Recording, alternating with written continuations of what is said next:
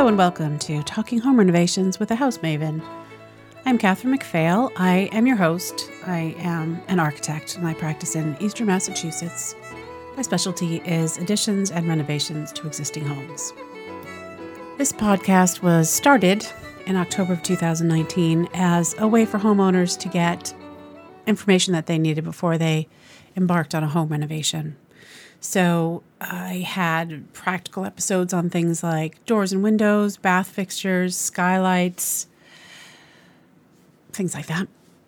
This season is evolving more into, let's say, home renovation related content.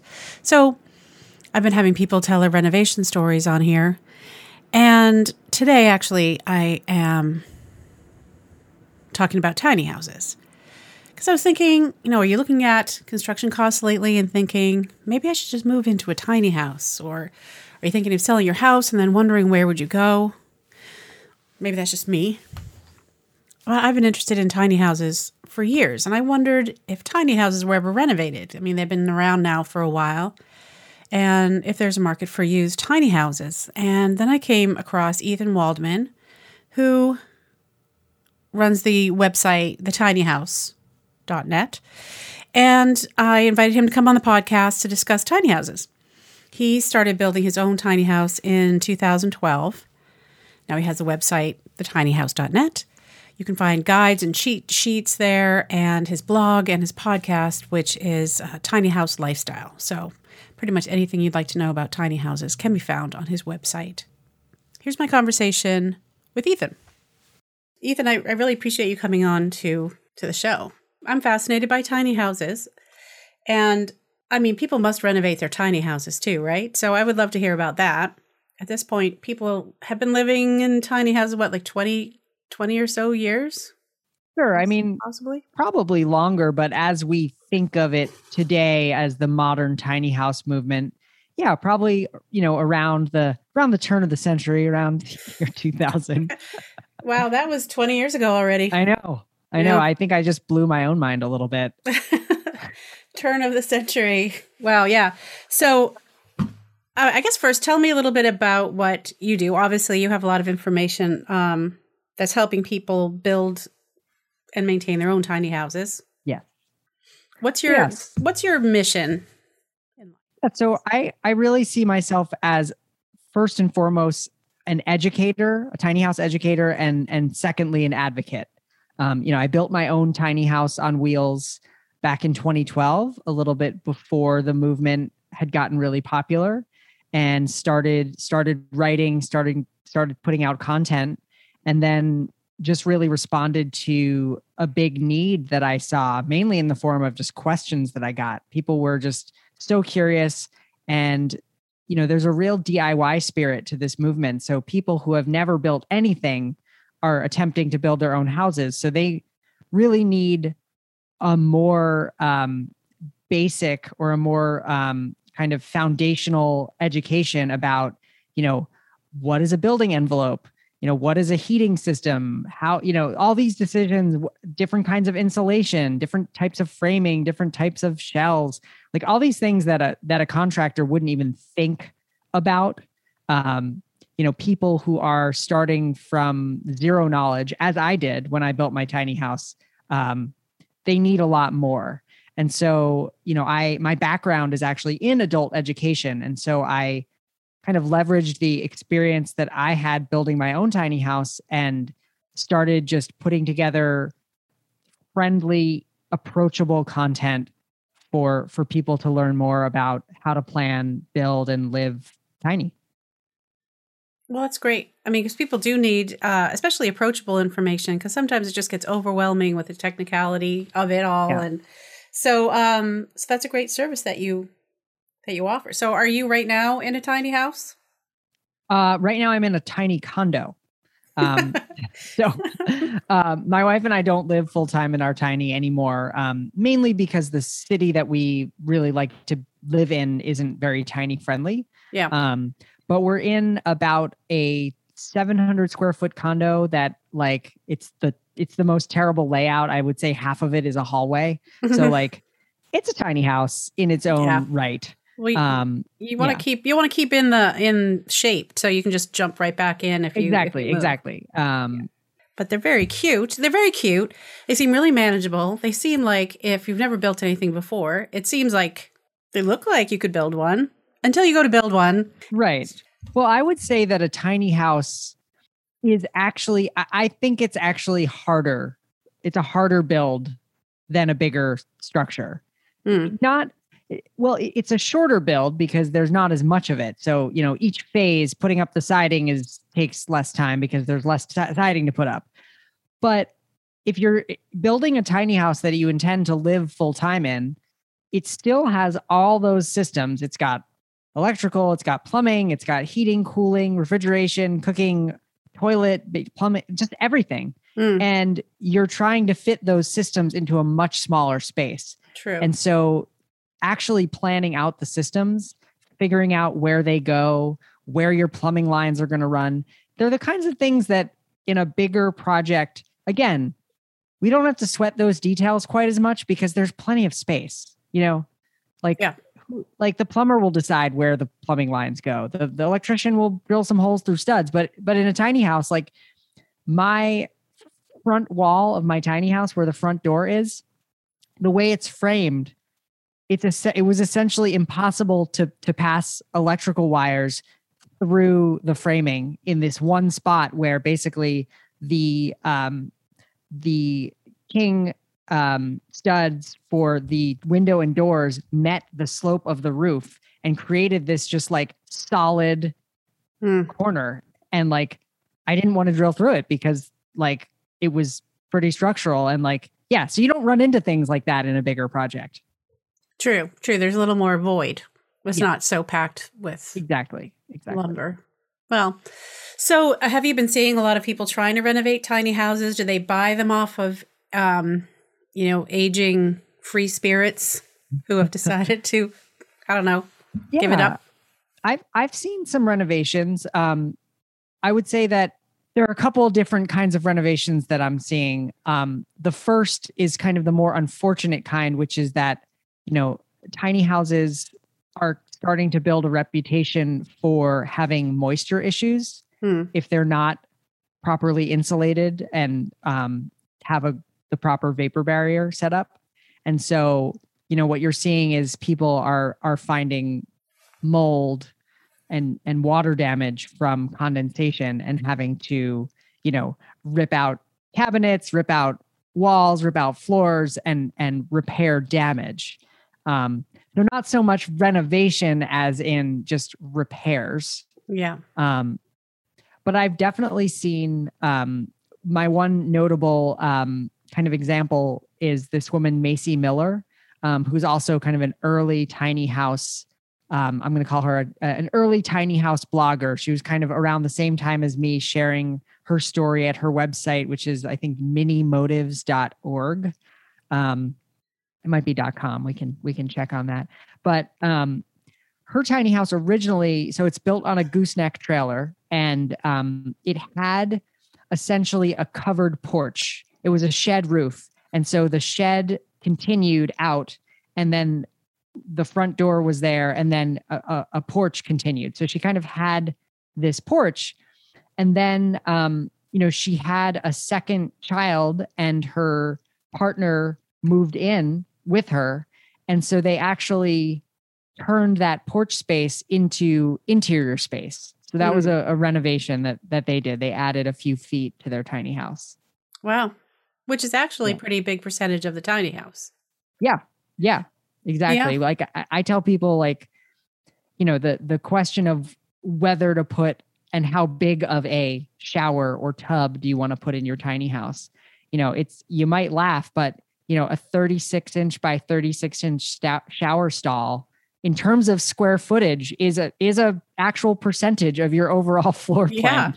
So what's the standard size, would you say? I mean, I know there's no standard size, but if people are still taking them on the road, there are certain measurements that are, Yeah. So for moving on the road in the United States, there are some numbers that most people try to kind of stay within, and that is 13 and a half feet tall. So that's from the ground to the peak of the roof.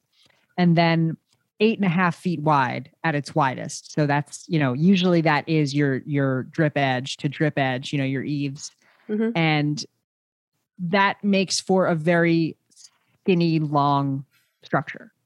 Very skinny. Many houses are now going a little over width in many states. And this is the frustrating thing about the US is that the laws are different in every state. And then for towing, they're different in every state. But then actual building codes and regulations go down to the city level.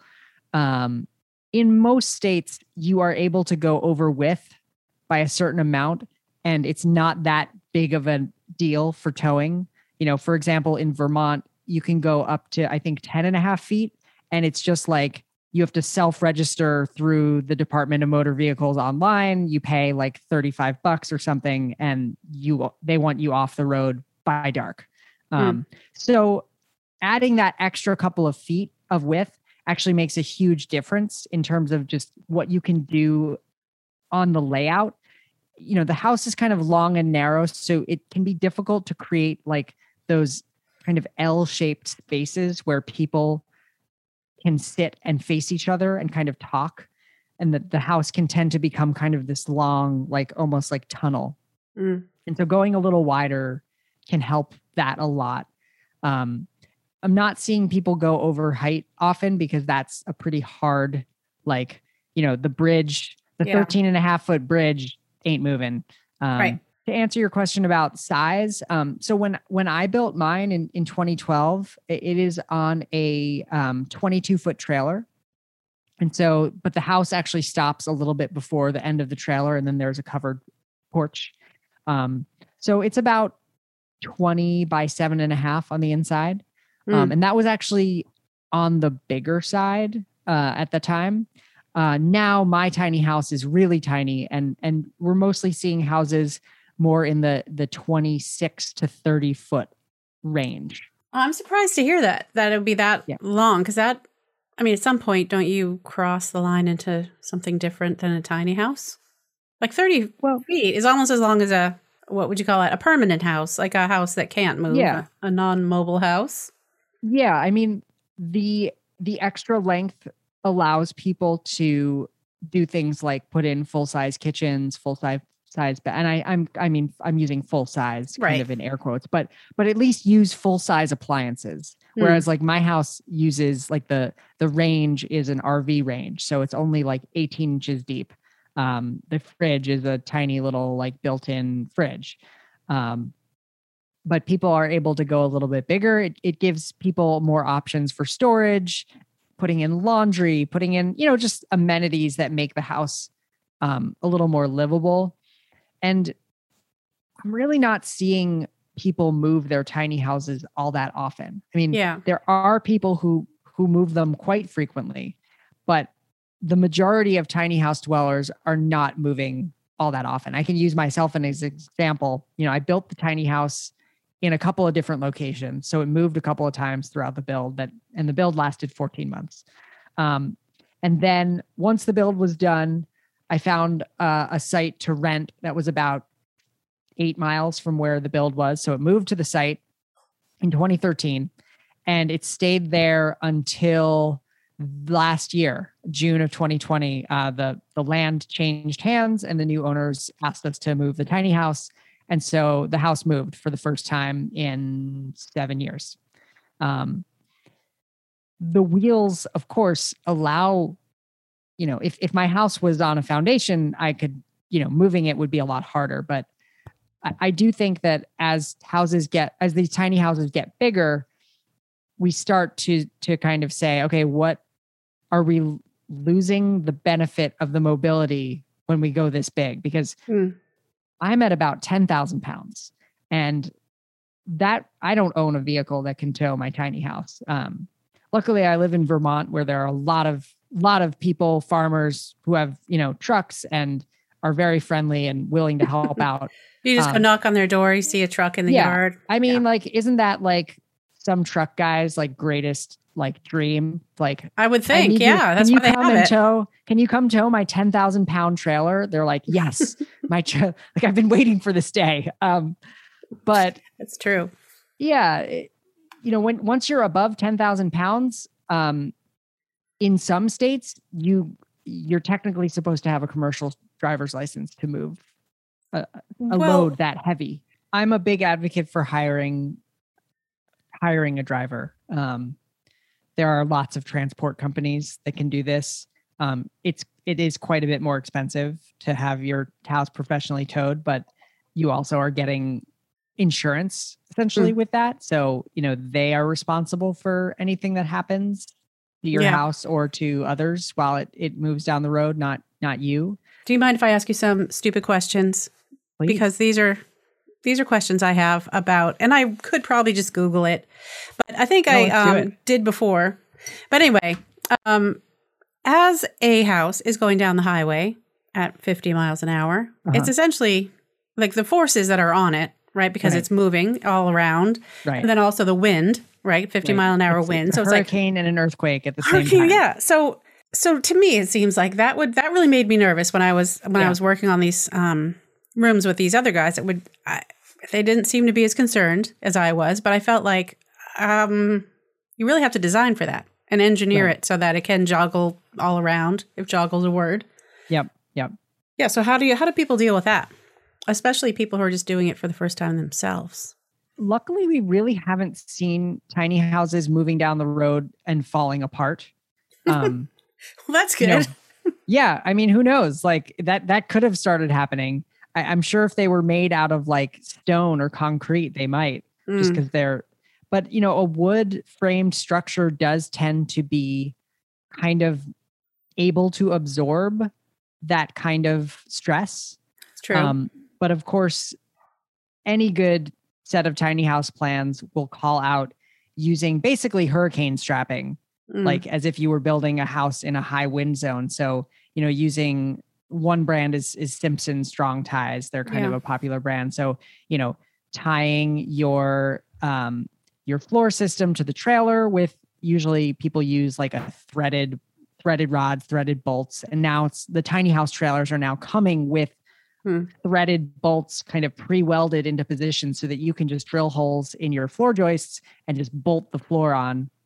And then again, metal clips to tie your wall system to the floor, the rafters to the wall, et cetera, et cetera. Right. Right. They also, you're supposed to use tempered glass. RVs use tempered glass just the same way that the glass in your windshield is tempered. So it's not going to like explode when if it gets broken. That seems like a great idea. Yeah. And then, for really frequent travel, particularly the windows that are going to face front and get like a lot of maybe stones, chips, things from the road, is like either shutters or just like, putting up, basically boarding up your window as if a hurricane was coming, putting a piece of plywood over your window. That makes total sense because things are going to be popping off the road and will break your window probably. Yeah. So, okay. So my second stupid question is, when you get there, and let's say you're going to stay for 2 years or something like that, do you then put the whole thing on the whole trailer onto a foundation system? Because obviously the tires, those will go flat. I'll say one more thing about towing.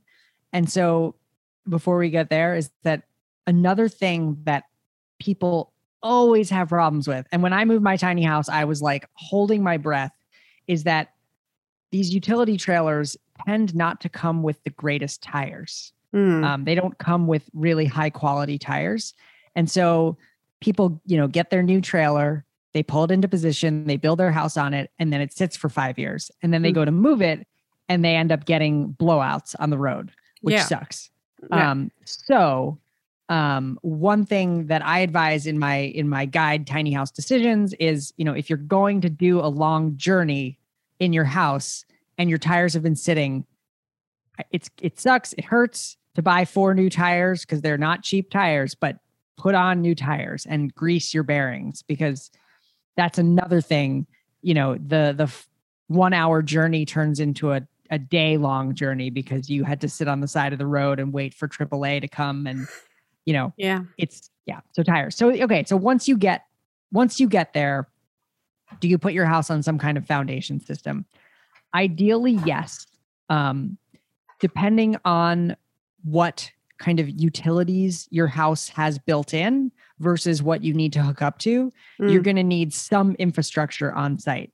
Yeah, it's true. Most tiny houses use a compost toilet. So they don't require, a way to dispose of that kind of waste. However, most tiny houses produce at least gray water. And, some places do allow you to discharge gray water, either onto the ground or into some kind of gray water system. But you will, you're going to need to figure out where your water goes. If you need power, you're going to need to hook up to that. And then, if you need water coming in a lot of places, it's quite difficult to get water into your tiny house unless it's coming up from a pipe in the ground because you've got the issue of freezing. Yeah, that seems like a lot to think through. Are there things like RV parks for tiny houses? Well, yeah. I mean, a lot of RV parks are allowing tiny houses to park there. And in a way, it's, tiny houses don't like to think of themselves as RVs. And they're definitely not the same thing. RVs, recreational vehicle, right there in the name. They're designed for temporary use. But RV parks tend to have the exact infrastructure that a tiny house would need. They've got a concrete pad, so you don't have to worry about your house, sinking and getting unlevel.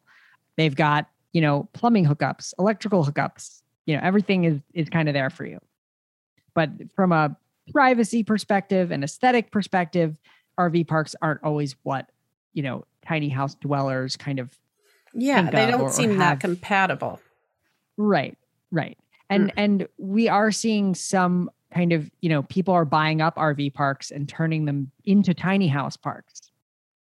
Okay, but then you still have really close neighbors, and to me, the image of being at a lakeside site all alone, like that's not really realistic. I think the image of being at a lakeside site all alone is certainly more the exception than the rule. In real life tiny house living, you mean? In real life tiny house living, and that's not everybody wants that. I mean, a lot of tiny houses end up parking in the backyard of another house. And because your space is small and there are certain things about it that are limited, be it maybe you don't have a tub or even a shower.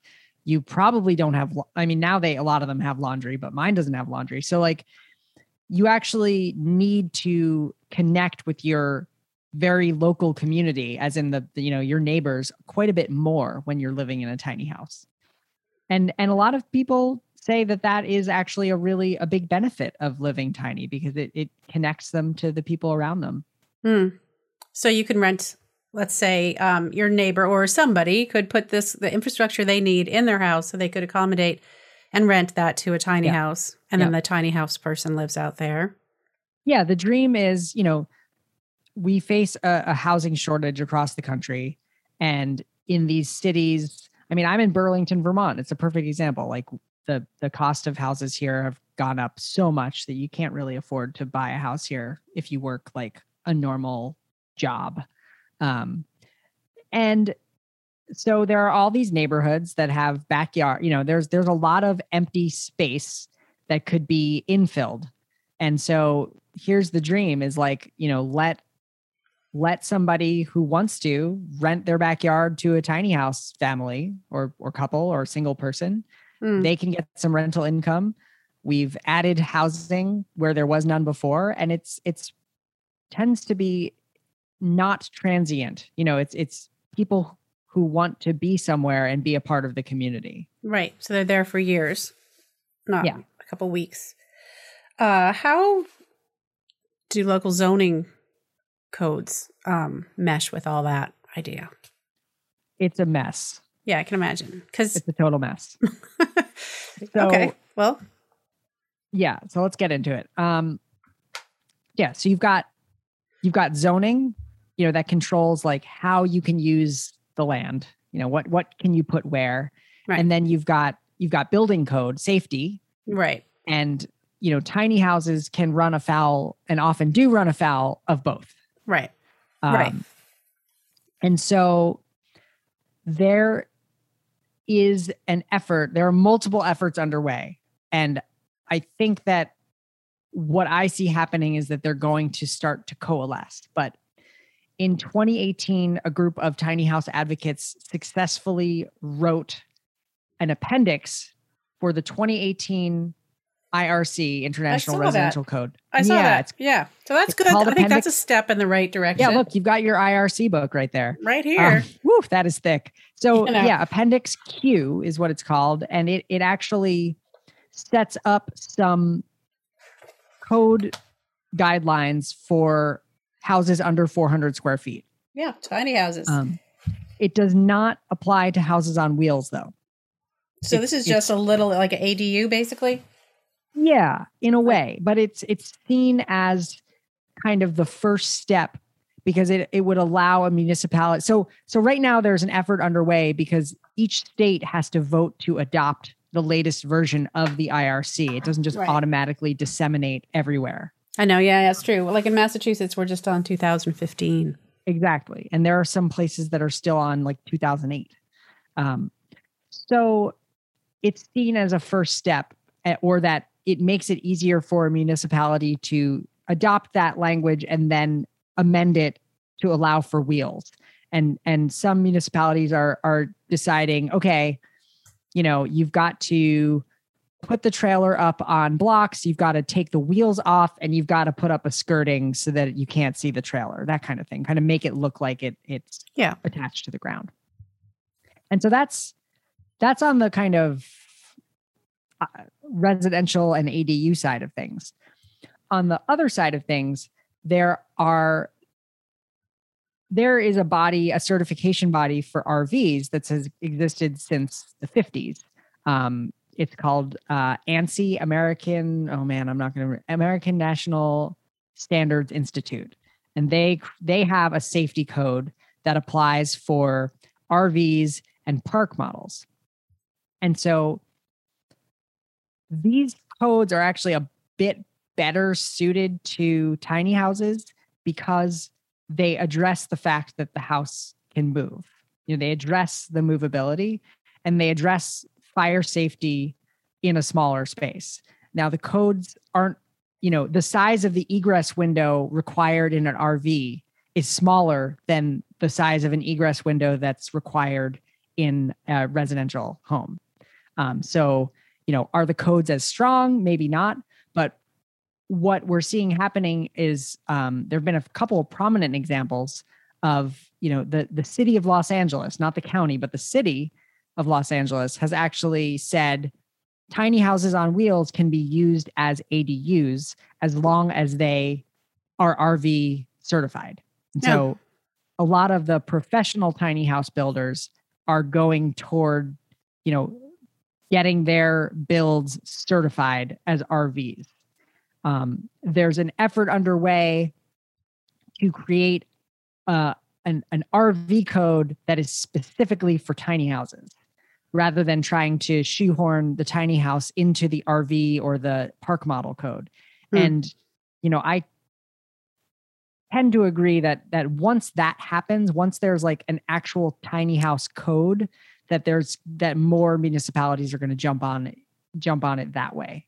Yeah. But those codes don't address at all things like wastewater, lot coverage. These are all decisions and challenges that each city will face and have to deal with. Yeah.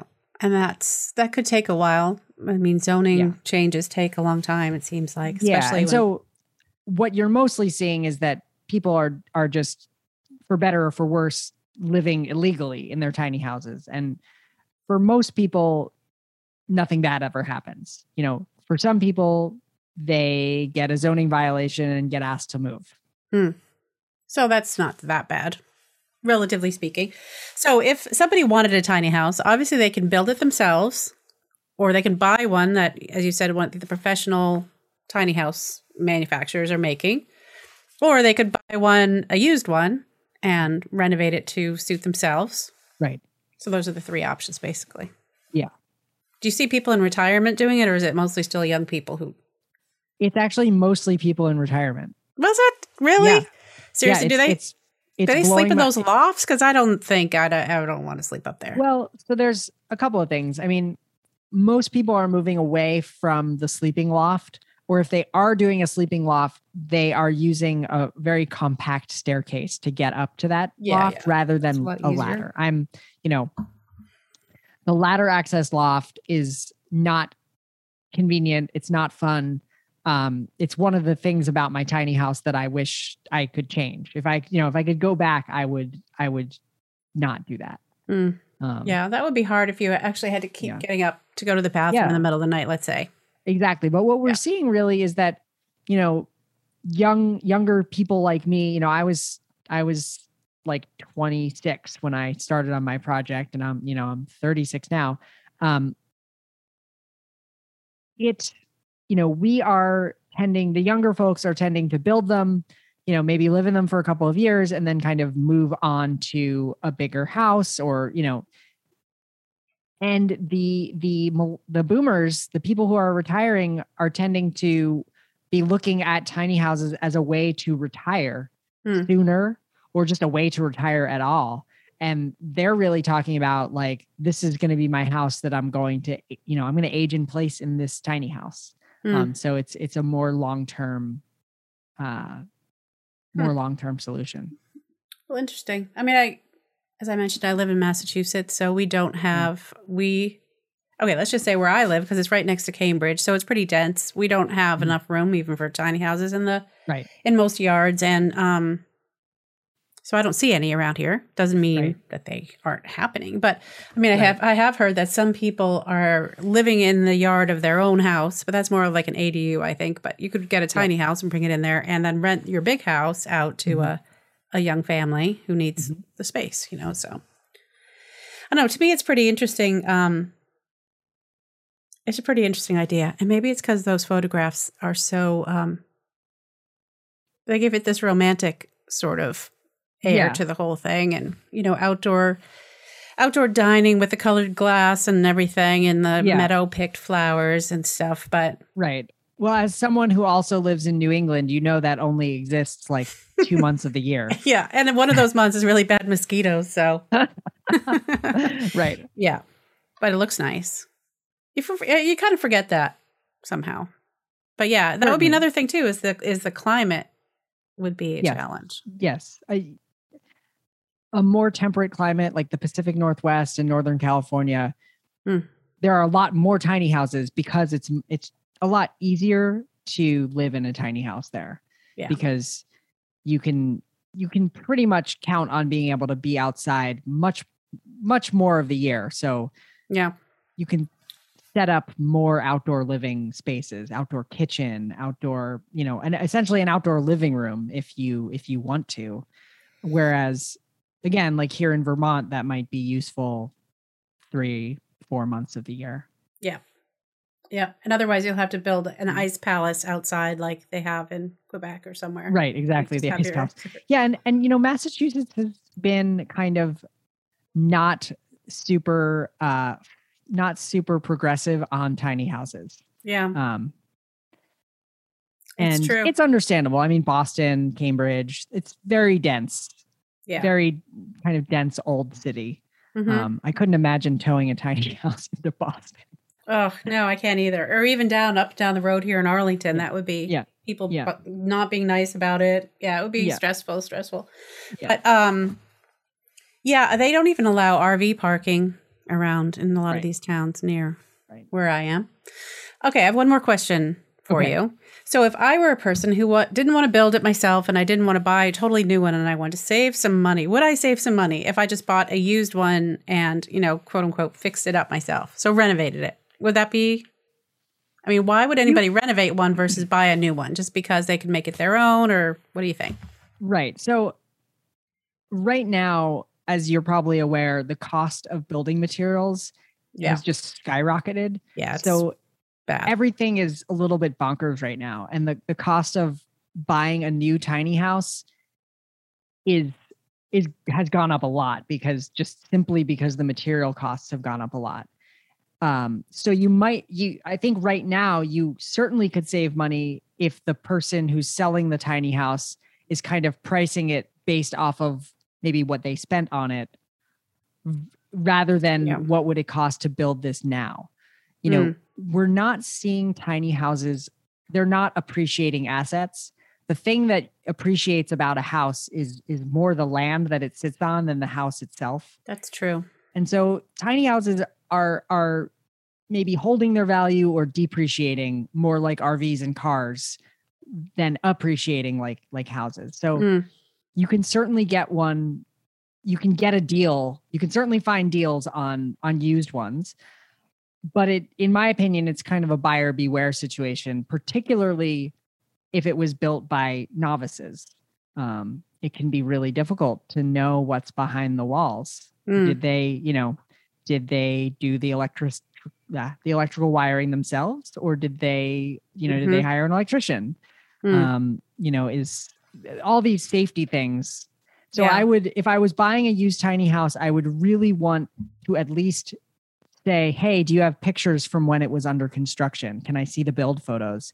And then I might, I'm not a pro. I would hire an electrician to look at the photos and say like, yeah, it looks like they did the wiring well. I would hire a plumber. I would really scrutinize the photos.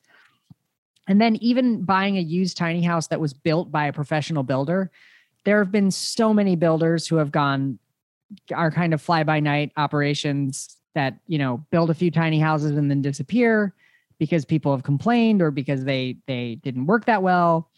And so I would, if I was buying a used tiny house from a builder, I would definitely try to find other people who worked with that builder and try to just check them out and make sure that they're reputable.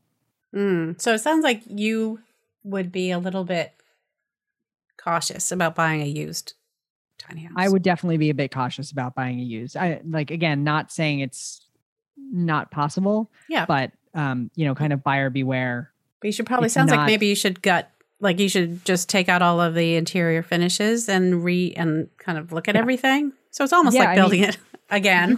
You could hire a building inspector to inspect it before you purchase it. Somebody who's going to come do a blower door test, or, they have that thing that they can stick into the wall and check the moisture content of the wood, all those kinds of things. I would do that. But from a renovation standpoint, if the shell is good and well built and you just want to change the inside, that's very, very doable. It's a small space. It can be pretty difficult to move. It's going to be difficult to move the bathroom from one side of the house to the other just because of the plumbing lines. But if you're going to keep the layout the same and maybe put up new finishes, new walls, new trim, new cabinets, have at it. And you'll have a chance to see what's behind those walls when you do it. Yeah, which sounds like you might want to, especially with the mold and water issues and things. Yeah. Well, how can people get in touch with you? I mean, you have your podcast. I do. Which is the Tiny House Lifestyle Podcast. And that's, in all the places that you get podcasts. But my website is thetinyhouse.net. And so that's where you'll find things like my guide, Tiny House Decisions. You'll find the podcast. You'll find I've been writing a blog for years and years. So there are a lot of kind of meaty how-to type articles, how to pick a tiny house trailer, how to find parking for your tiny house. All those kind of basics are pretty well covered on the blog. And you have a ton of information on your website and on your podcast. How many episodes of that podcast do you have? As of this Friday, I will publish episode 158. So it's been a weekly show for just over 3 years. Yeah. So there's a huge backlog of information on the podcast. So if you're a tiny house super fan, I would say just start with episode 1 and go for it. Yeah. And there's pretty much any question you might have is answered, I would say, between your website and your blog. So I would hope so. Thanks for sharing all that with the world and for coming on and talking to me. You're welcome, Catherine. It was and my really listeners. Fun. Yeah, I just like to, I don't know if I'll ever live in a tiny house. But I like to think about it. Yeah. Even if you'll never live in a tiny house, just the thought exercise of thinking about, how would I downsize? What would I get rid of? It can be really helpful for people. And you could go through that process if you wanted to of downsizing. It's very popular right now with Marie Kondo and yeah, I tried that. All that stuff. It doesn't work for me. Sometimes we need hard limits. Like I literally don't have the space for this thing. That's true. Thanks again to Ethan for joining me, and thanks to you for listening to the episode. I have links in the show notes for everything, and check out my episode enhancement where I'll have photos and additional information. And that can all be found on my new website at www.talkinghomerenovations.com. I also have transcripts there. I have a SpeakPipe button where you can leave a voicemail for me if you have questions. We can play them in the future episode.